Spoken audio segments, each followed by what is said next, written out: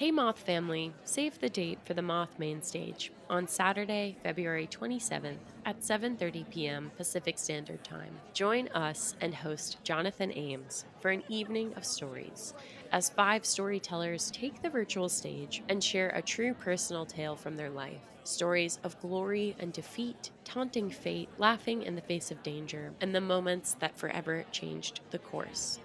Buy tickets now at themoth.org/virtual mainstage.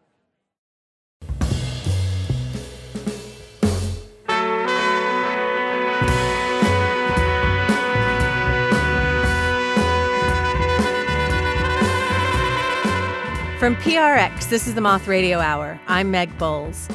We all have childhood memories, some fond, some painful. Some childhoods are full of dreams and wishes, while others are more focused on survival. In this hour, we bring you 3 stories. From a small town in Texas to upstate New York to the southeast of England, we'll hear how different and yet how similar the experience of growing up can be. Our first story comes from Sarfraz Manzoor. He shared it live on stage at Alice Tully Hall at Lincoln Center for the Performing Arts in New York City. Here's Sarfraz Manzoor live at the Moth.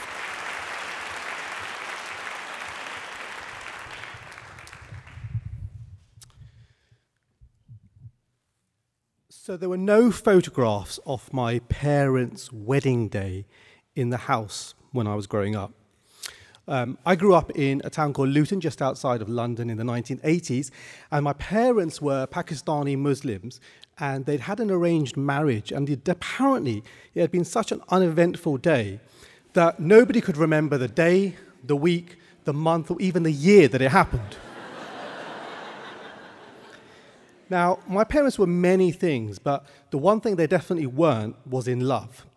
And the word love was never used in our house. It was completely taboo. You could almost say that love was a 4-letter word. And so I was never told I love you before I went to bed.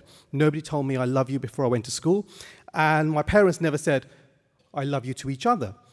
And they made out that this was a really good thing because their argument was that white people fell in love, got married and then got divorced. Pakistanis never loved the people they married, but we stuck with them forever.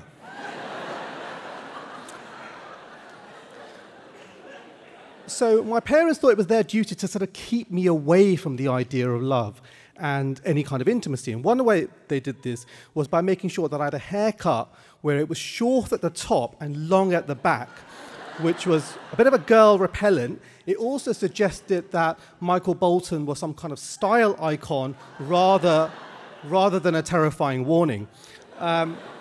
They also kept me away from any kind of intimacy on TV. So if 2 people were kissing or even looked like they were going to kiss on TV, I had to run over and turn the TV off because there was no way I could watch that in front of them. Now, as much as they tried to protect me, the one place they could not police was the radio. And so pop music became the place where I learnt about love. And the people who taught me about love were people like Lionel Richie, Motown, Foreigner. And all these people were saying that love was amazing. They were saying, you should really go for it. And it was weird because my parents were saying the exact opposite. Now, the most important song during my teenage years was by the Pet Shop Boys. And it was a song called Love Comes Quickly. And the chorus was, love comes quickly, no matter what you do, you can't stop falling. I don't know about you, but that sounds absolutely terrifying. Because what that suggests is that love's like an infection. It's like some kind of disease, and it doesn't matter what you do, you're not going to be able to stop falling or catching it. Now, my family, I had an older brother and an older sister and a younger sister, and they were a little bit more traditional than me, but I was always a bit of an outsider. I was a bit of a dreamer. I guess I had 3 dreams, really. I wanted to get out of Luton, I wanted to do an interesting job, and I wanted to marry somebody who wasn't already a relative. And none of those... None of those things seemed entirely possible. But as I got into my 20s and 30s, I managed to get out of Luton. I did do an interesting job. But the wedding and the love and the marriage thing, that still seemed completely elusive. But by now, I had moved on. I'd evolved from Lionel Richie to Bruce Springsteen. And Bruce Springsteen became the person who I went to for all my wisdom. Now, there's a song you'll know, Born to Run. And in Born to Run, he says this line where he says, I want to know if love is wild. I want to know if love is real. And that was a really important question to me. Is love real for somebody like me? There was also another line in that song, which was he says to Wendy, we'll live with the sadness and I'll love you with all the madness in my soul. I'll love you with all the madness in my soul. I was like, I want to meet someone that I could feel this way about, who I could say this about. And something made me think that this was not something that I was going to get from an arranged marriage. Now, my mum had started to gently hint that it was time for me to have an arranged marriage. When I say gently hint, she went on a hunger strike, and I would come home. I would come home, and she'd be on the phone, and she'd be talking to the parents of girls who she wanted to marry me off to, and she'd be like, "Yeah, he's 5'10". No, he's not a taxi driver." I'd be like, "Mum, what the hell are you doing?" And she'd be like, "I'm doing my duty." So we got to 2008, and I'm just about almost turning 37. And I'm at the Hay Book Festival, which is this big book festival on the border of England and Wales. And I'm there for a week doing some work. And then it gets to the last day of the festival. It's a Sunday. It's the first Sunday of June. And I'm in a taxi on my way to the train station. And it's a really hot day, and I'm going to miss the train. So I'm getting out of the train. I'm getting out the taxi. I'm running with the suitcase. I run along the platform. The doors are about to close, and I get in. I plonk myself down. I look up, and sitting opposite me is the most beautiful girl I have ever seen. She's got blonde hair. She's got wild green eyes. She's reading a copy of Mary Barton by Elizabeth Gaitskell. And I'm looking at her, and I'm thinking, who gets to be your friend? Who gets to know you? Because, this is not usual luck for me. So I'm not the sort of person that talks to strangers, so I didn't do anything. I just let the train carried on.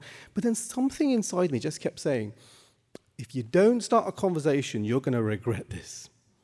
So I was like, what do I do? And then I noticed that she had a cloth bag which said, Hay Festival. That was my opening. So I said, have you been to Hay? And she said, yes. So then we started talking, and she told me her name was Bridget. She's a speech and language therapist. She works with kids with autism.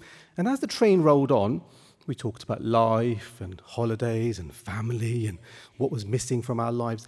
I was really enjoying the conversation, but I was also getting really, really stressed because this train was rumbling on its way to London, and then it was going to end. And I was like, I don't want this to be an anecdote. I don't want it to be just this story that I tell people afterwards. So what do I do? So I thought, well, I don't want to be one of these people that imposes on somebody else. So as the train went towards the end, I said, look, I'd really like to see you again, but I totally understand if you don't want to feel that way about me. So what I'm going to do is I'm going to give you my phone number, but I'm not going to take yours. And I don't even know your second name, so there's no way we're ever going to hear from each other again unless you contact me. So then I went home and stared at my phone. And then the next day I stared at my phone. And the next day I stared at my phone. And she sent me a text saying she'd had a really nice time. She'd like to meet up again. So on the Saturday we went for a date at Tate Modern. And that led to a couple more dates. That led to more dates. We ended up in a relationship. And I was like, this is amazing. This is what Lionel Richie was singing about. Finally, I had the answer to Foreigner's question from their 1986 hit, I Want to Know What Love Is.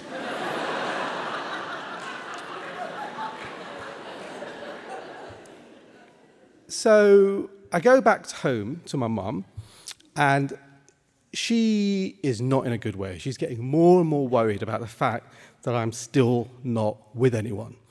And she's like, it's my duty to see you married. There's nobody who's going to take care of you. What are you doing?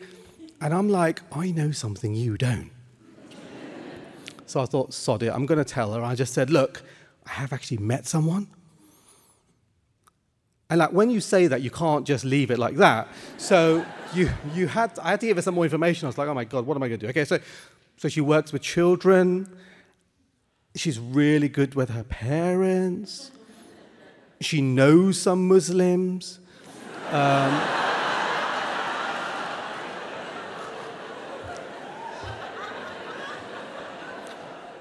And then I sort of threw in that she was blonde and Christian, but I hope she didn't notice that. So that evening, I ring home just to see how it had all gone. And it turns out it had gone really badly. Because my mum is not answering the phone. And she's like, you have absolutely, totally betrayed everything that I believed about you. And if you're going to have this relationship with this girl, you're not going to have a relationship with us. You've got to choose. And this is difficult. I'm meeting somebody who I absolutely love, who makes me happier than I've ever been, but my family are saying, you've got to choose. So what do? So I do what I always do in situations like this. I turn to Bruce Springsteen. And in Prove It All Night, from the album Darkness on the Edge of Town, he has a line where he says, if dreams came true, well, wouldn't that be nice? But this ain't no dream we're living through tonight. If you want it, you take it and you pay the price. It's profound, isn't he?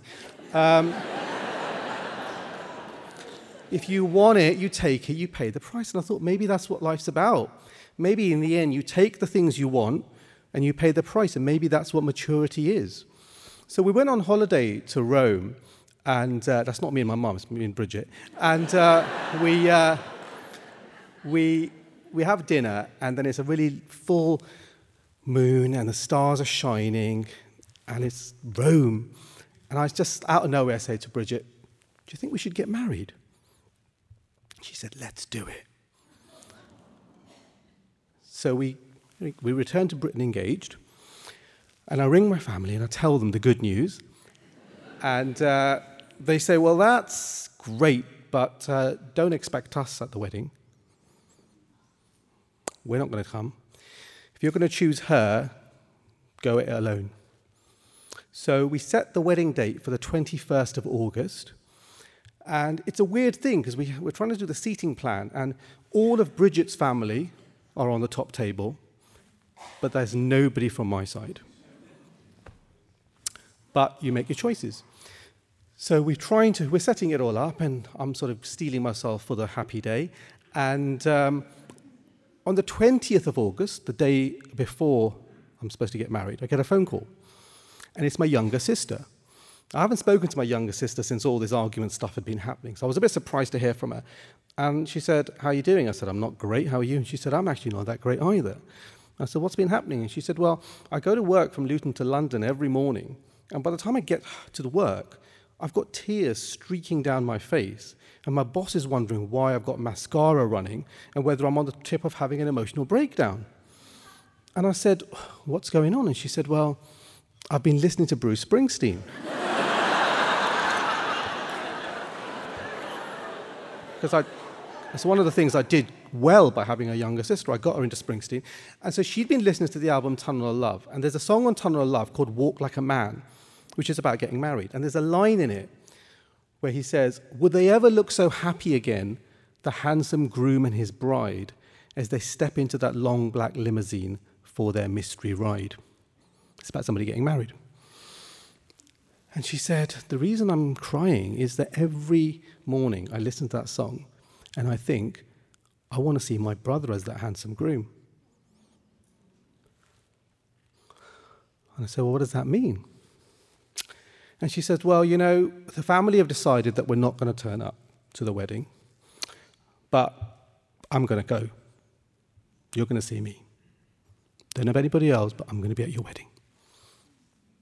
So the next day, it's the 21st of August, I wake up, I put my suit on, I put a flower in, I get to the Islington Town Hall where we're supposed to be getting married, and I see a car pull up.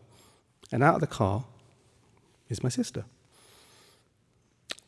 but she's also brought my mum. My older brother and older sister still didn't turn up, but I was really moved by the fact that my mum was able to transcend and overcome some of her concerns to be there for my big day. So the following year, my wife gives birth to our daughter, Layla, and a couple of years later we have a little boy, Ezra. And the great thing about having kids is you get to tell a new story. So in our house, there are photographs of our wedding day, and I do tell my kids I love them.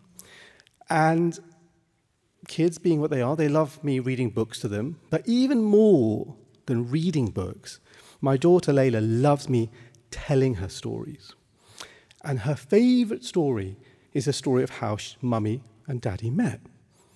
And the fact that if I had not met Bridget on that train, those two children would not exist. And as a parent, you have lots of dreams for your children. But if I have one dream for my kids, it's for them to grow up believing that love is not a four-letter word, that love is wild, and yes, love is real. Thank you.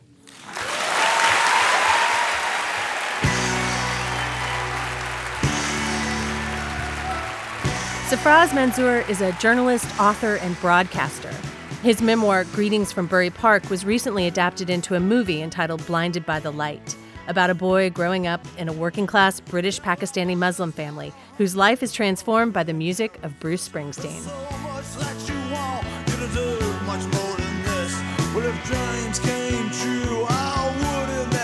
Coming up, a neighbor, a sandwich, and a discovery in Costco when the Moth Radio Hour continues.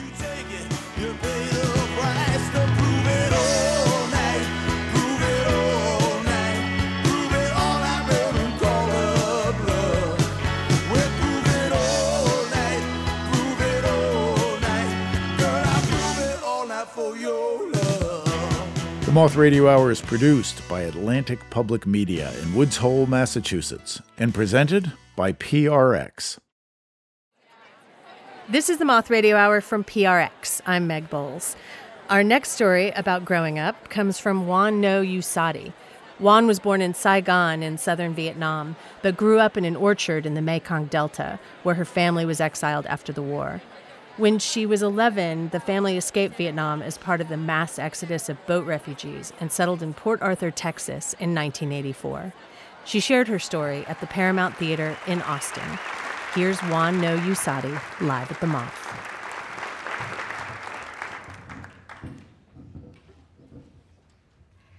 We had just arrived in America, this small town in southeast Texas, just 4 hour drive from here, called Port Arthur. It was 1984, and I was 12 years old. My family and I were immigrants from Vietnam. We were boat refugees. We moved into this rental house that belonged to our landlord, who lived just next door across the yard. Right after we moved in, before we even finished unpacking, my father sat our whole family, the 7 of us, me, my parents, my 2 older sisters, my 2 older teenage brothers, should go over and introduce ourselves. We walked across the yard and saw our landlord out on his back porch. He was this heavy-set, gruff-looking older man. He was sitting in a wheelchair, puffing on a cigarette while watching us. He did not look happy. My father had warned us our landlord might be upset. My parents had been trying for weeks to find a place for a family to live with a very limited budget. And in the end, they had fudged the number of people in our family. Our landlord had expected only 5, not 7 of us. When we got closer, he abruptly turned away from us and shouted something through the screen door into his house. I had no idea what he said. His thick Texas drawl and this heavy smoker's voice was nothing like the English I had been learning in a refugee camp just a few weeks earlier. The screen door opened, and this really friendly woman stepped out. She didn't seem upset at all, and was really talkative. She introduced herself as Loretta, and her husband is Walter. Walter with an L. I had been learning English for only a few months. I could barely make out that tiny L sound wedged in the middle of the name Walter. I was pretty sure my parents didn't even hear it. So the rest of us copied my father and called our landlord Mr. Water. Mr. because it was unthinkable for any of us to refer to an adult without a title. And as for Loretta, her name was just too hard. So we called her Mrs. Water. Neither of them corrected us. After we moved in, I was somehow the go-between our two families. My job was to deliver rent and home repair questions. I didn't mind the rent deliveries because I didn't have to say very much. But I dreaded the home repair questions. I had to use my limited English to talk to Mr. Water. I couldn't understand a lot of what he said. And to be honest, Mr. Water terrified me. Everything about him scared me. And the more scared I got, the more my English sounded like Vietnamese with a lot of hand-waving mixed in. I kept thinking he was going to lose it. He was going to explode, like that time he was in our backyard screaming at my brothers and me. My older brother had dumped leftover hot charcoal from our barbecue in different parts of our yard to kill fire ants. Mr. Water yelled that in America, you don't burn grass, you cut it. I thought, why so much yelling? It's just grass. It will grow back. Growing up in Vietnam, I didn't even know what a lawn was. I thought of grass only as weeds. In Vietnamese, grass and weeds are called the same thing. I used to wonder why people in America, this land of riches and wealth, would choose to live in homes surrounded by weeds.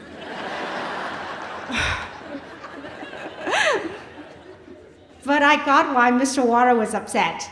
I mean, our yard did look like some kind of lunar landscape, all these black patches.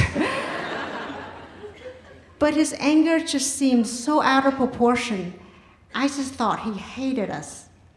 I didn't know if his feelings would ever change or if we could ever feel at home in our new home. And in our new home, my parents decided to open a family business, a Vietnamese bánh mì sandwich shop. A bánh mì sandwich is a French baguette with a thin, crispy crust. Inside is spread with pâté, homemade mayonnaise, filled with roasted meat, and topped with all kinds of vegetables. Pickled carrots, daikons, slices of cucumber, cilantro, fresh chili peppers, and a few dashes of soy sauce. It's really delicious. But back then in our small town, few people had ever heard of, much less tasted a bánh mì.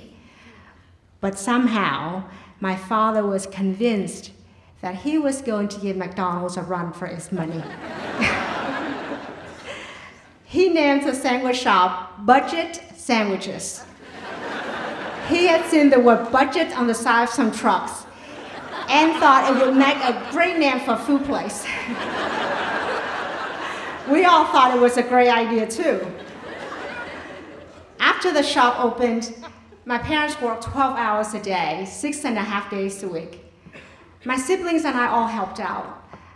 After school, I often came to the shop to stay with my father, taking over my mother's shift so she could go home and rest a little, because at night there was still a lot more work to do at home. But despite these long hours, we barely scraped by. As it turned out, the McDonald's down the street had nothing to fear. But came this beautiful spring afternoon, I was at the shop doing homework when the phone rang. My father picked it up. Right away, I could tell he was really excited. I heard my father repeat, asking in English if the customer wanted 50 bánh mì. 50. This was the biggest order we had ever had. But the fact that the order came from a customer who spoke English was even more amazing. Until then, most of our customers had come from the Vietnamese community. It looks like the American public has started to discover bánh mì. This was something my father has always hoped for. It felt like times were changing. Right away, we went to work. My father joked that McDonald's had no idea what was about to come. Finally, the sandwiches were done. We couldn't wait to see who this customer was. But then half an hour passed, and then an hour, and then more time, and no one showed up. I opened my notebook and started doing homework again when I saw the date in the margin. April 1st. April Fools. My heart sank. I didn't know where to begin explaining to my father this holiday that I didn't understand myself. More than that, I didn't know if this heartless prank might just finally crush his spirit. The spirit that had been tested time and time again in a life filled with turbulence.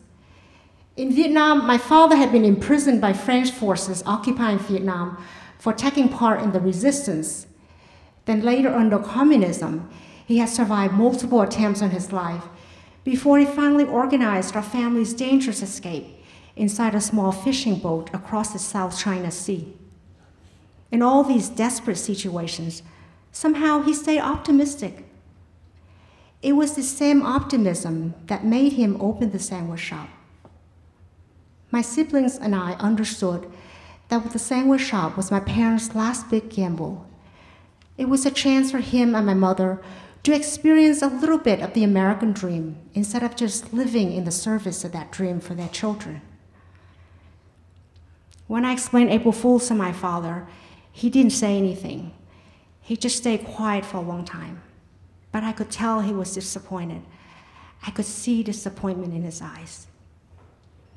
We never found out who placed the order, but from the incident, we learned to take down contact information anytime an order came over the phone.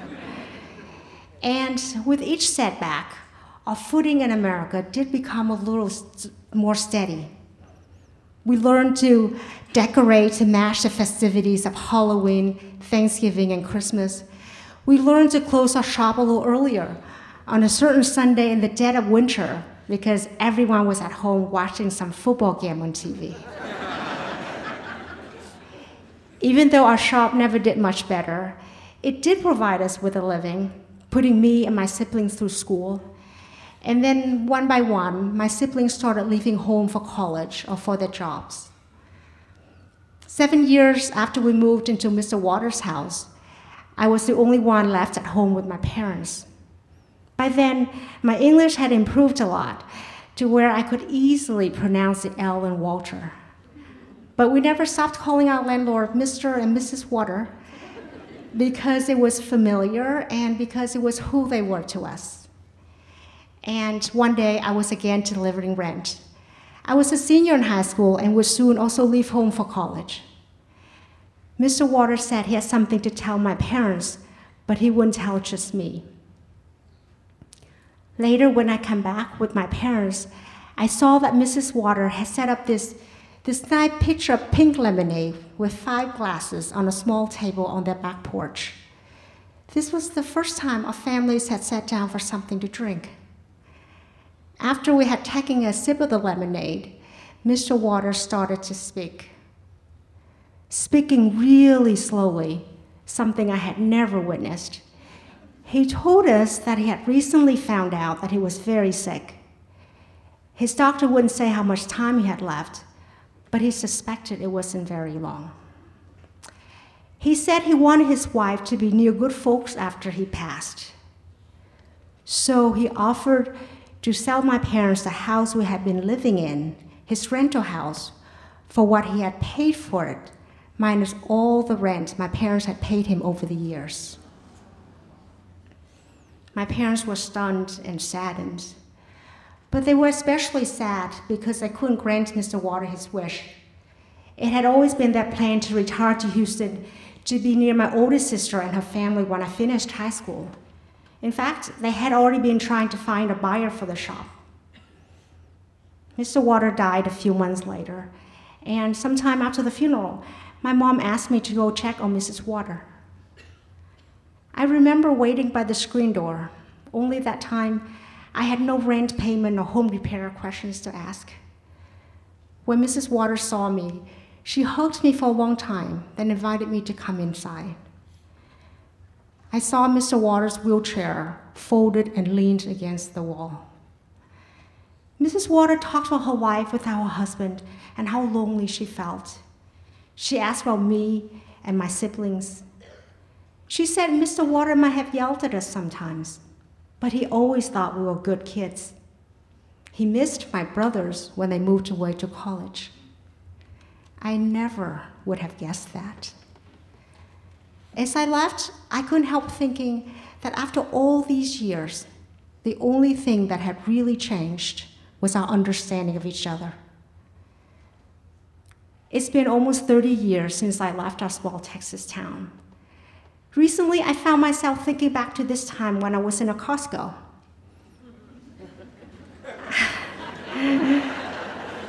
I was in line to buy a hot dog when I looked up at the big menu board overhead and noticed a new item. A salad topped with black beans and banh mi ingredients. A really strange combination for a salad. But wow, banh mi had made it into Costco. I thought of my parents and of Mr. and Mrs. Water. It occurred to me that appreciation of anything unfamiliar, of a neighbor, of a sandwich, requires time and an open mind. Thank you.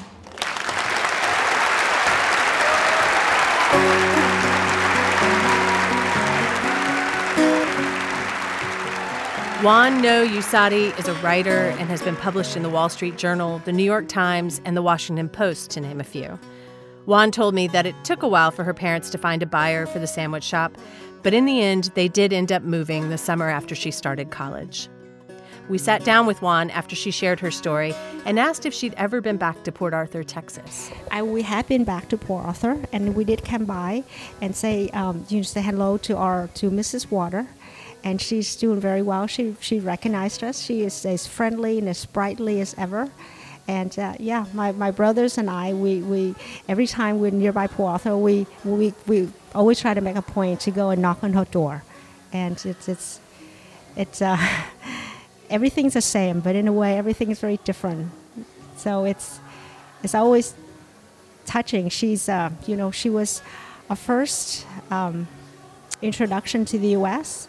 And now that we've grown more adjusted, and when we see her, all the feelings of this home that was new to us, but now it is really a home. All of that comes back.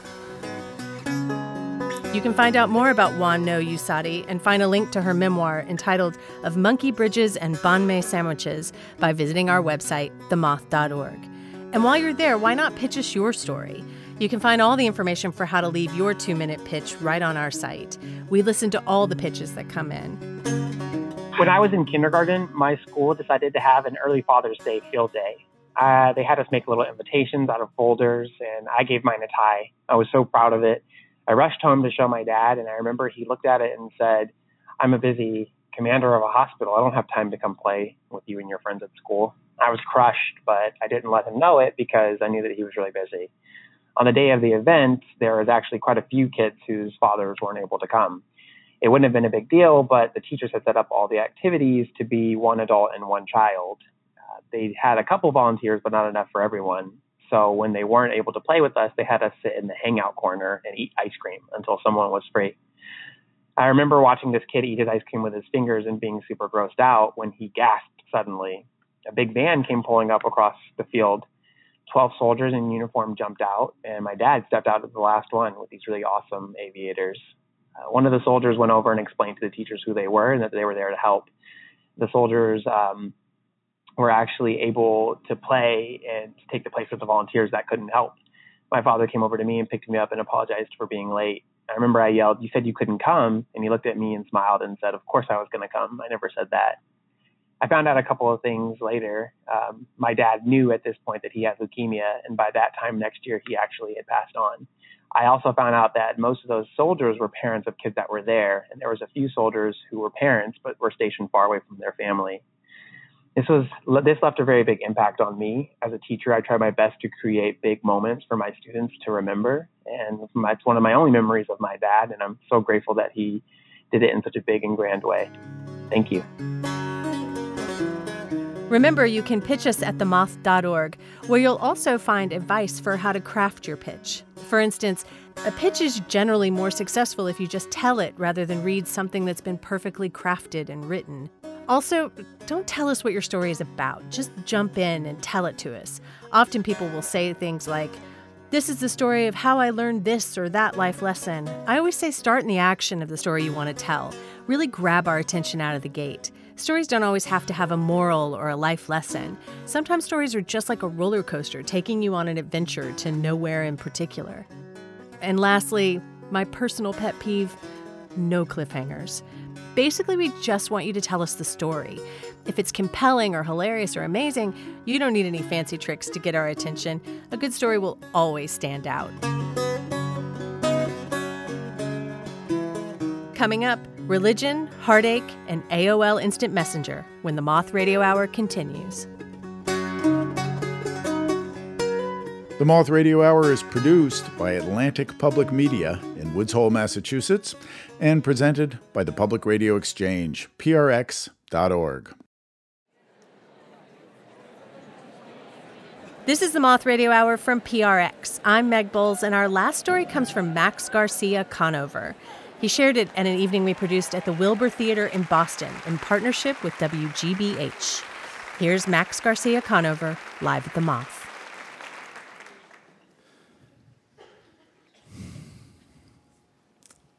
So when I was 6 years old, my family moved to a small town in western New York.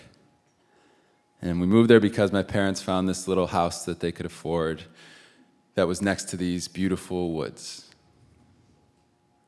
And just down the street from that house was the local church, which was very popular. Every Sunday we'd watch as what looked like the entire town would show up there.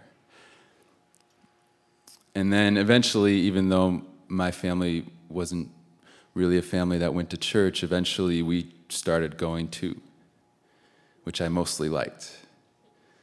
The chapel was cozy and warm, and the pastor seemed nice, and I always sat next to my dad, and we'd just spend the whole sermon kind of drawing these little cartoons. The only thing I didn't like about church was that halfway through each service, all the little kids had to go downstairs for Sunday school.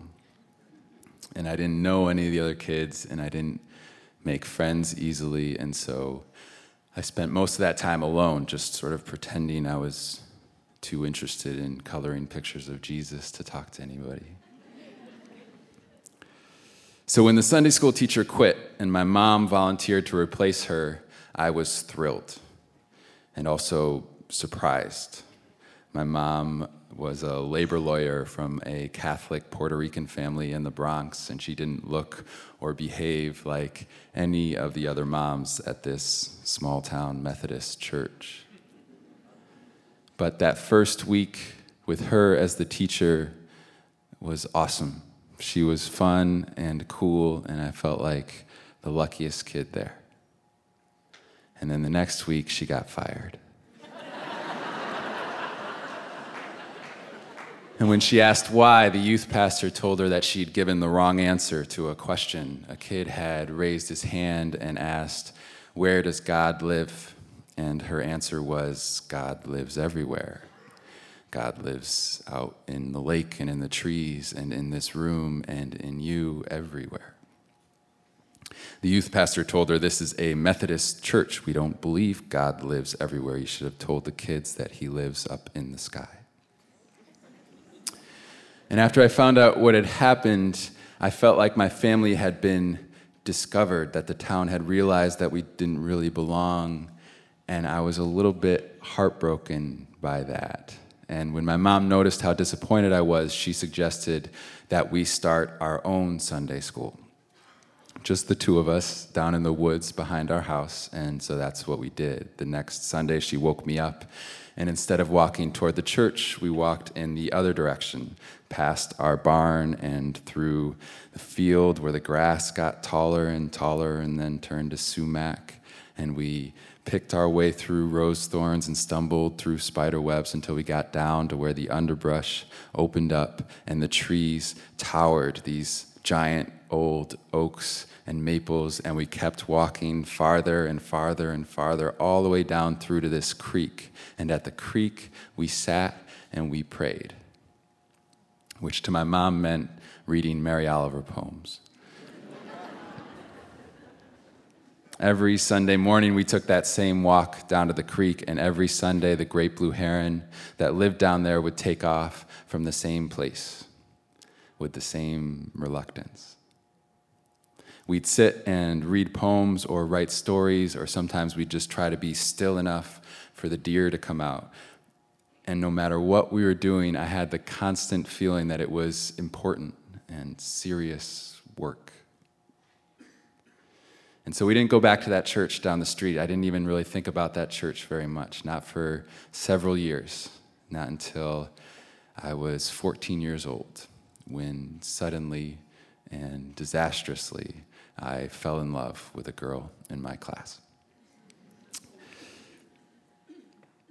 She and I had been in school together since we were little kids, but we never really interacted there, and I don't know why I felt so strongly, so quickly, but I did. And I knew that she sometimes went to that church down the street, so every Sunday I started walking over. And if she was there, I'd sit for the whole sermon and take notes.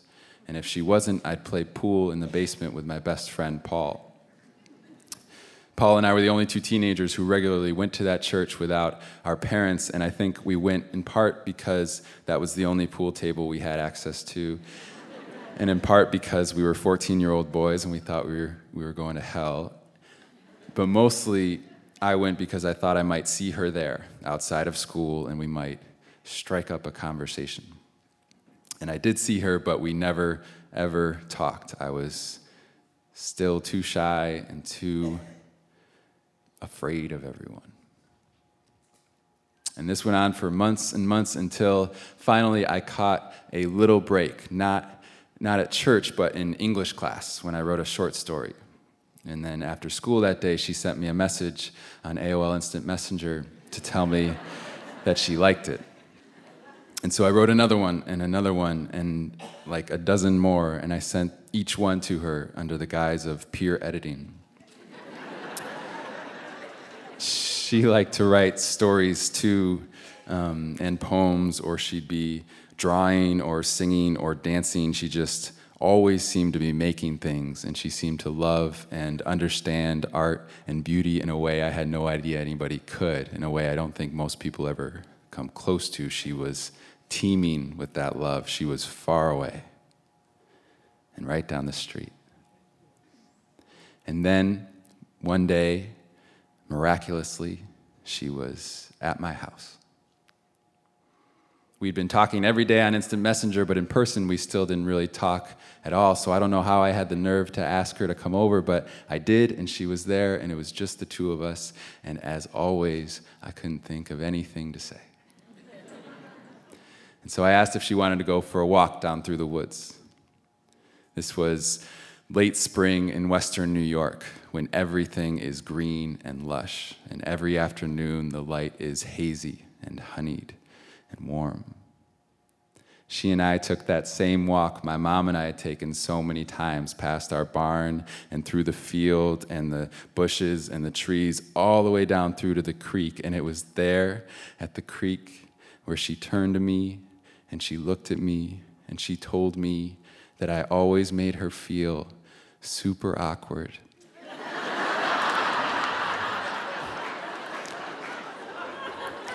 And she was sorry, but she only wanted to be friends. And so just like that, without ever getting to date this girl that I was in love with, I got dumped.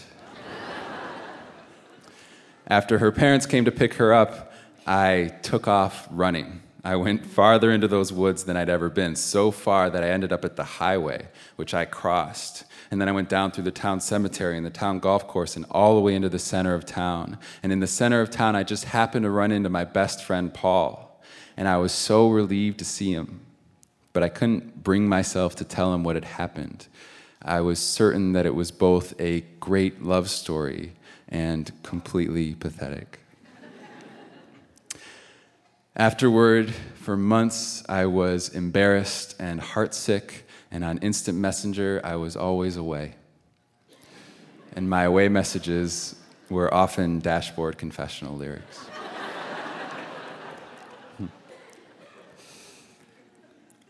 And I think I could tell you that that was the end of the story. And I think if I did tell you that, that would be kind of like saying that God lives up in the sky. And the truth is, the story really didn't end there, although I was sure that it had. A couple years later, when she and I were both juniors in high school, we got cast as husband and wife in the school play.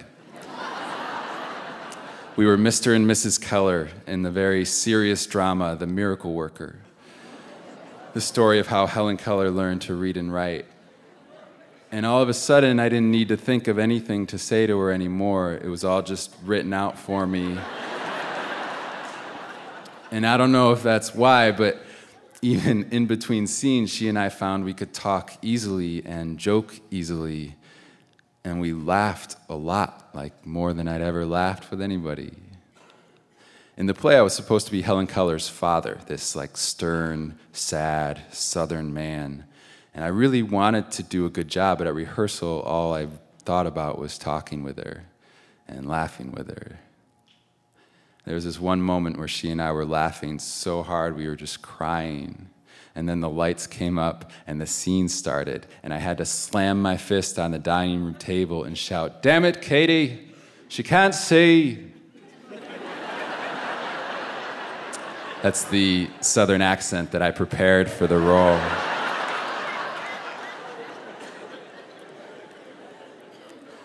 And so the play was bad.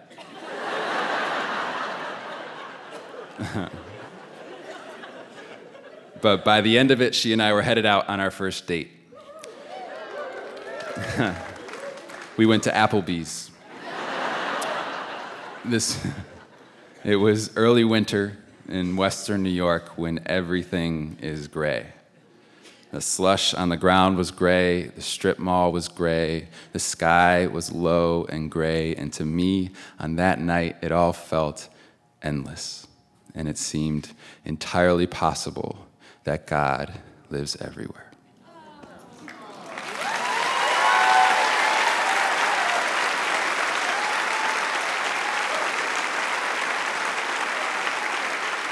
These days, Max García Conover lives in a small town in Maine. He is a songwriter and splits his time between writing, touring, and teaching. He says his songs are both personal and political, and when he performs, he'll often tell stories. I saw the scatterlight streaming down through the century trees.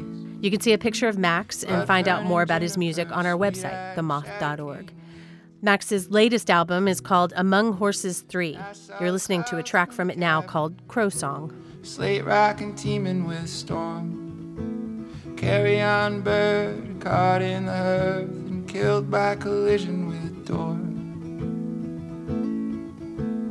Feathers all over the floor. I'll be home where I go. I'll be home wherever I go. I'll be home where I go someday. You can find and share all the stories you heard in this hour on our website. You can also check out the calendar and see if we're producing a main stage or slam event in your area. That's on our website, themoth.org. And I saw the killers in costume, and I saw their satellites burn. And I saw them measure their money and whether they look like the people they hurt. That's it for this episode. We hope you'll join us again next time for the Moth Radio Hour. I'll be home where I go. I'll be home wherever I go. I'll be home where I go someday.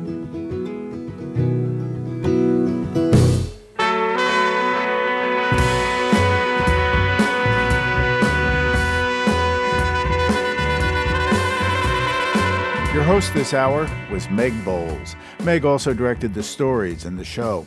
The rest of the Moth directorial staff includes Catherine Burns, Sarah Haberman, Sarah Austin-Jeunesse, and Jennifer Hickson. Production support from Emily Couch. Moth Stories Are True is remembered and affirmed by the storytellers. Our pitch came in from Donovan Hall in Oakland, California. Our theme music is by The Drift. Other music in this hour from Bruce Springsteen, Henry Kaiser and David Lindley, and Max García Conover. You can find links to all the music we use at our website. The Moth Radio Hour is produced by me, Jay Allison, with Vicki Merrick at Atlantic Public Media in Woods Hole, Massachusetts. This hour was produced with funds from the National Endowment for the Arts. The Moth Radio Hour is presented by PRX. For more about our podcast, for information on pitching us your own story, and everything else, go to our website, themoth.org.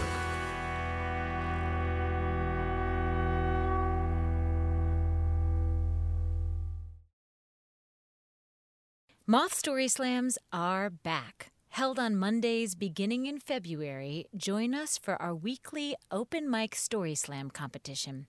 February's theme is Love Hurts. Throw your name in the hat for a chance to tell your story or just come to listen to stories of a total eclipse of the heart, kicked to the curb by the people or places or things you love or used to love. Visit themoth.org/events to buy tickets now. That's themoth.org/events.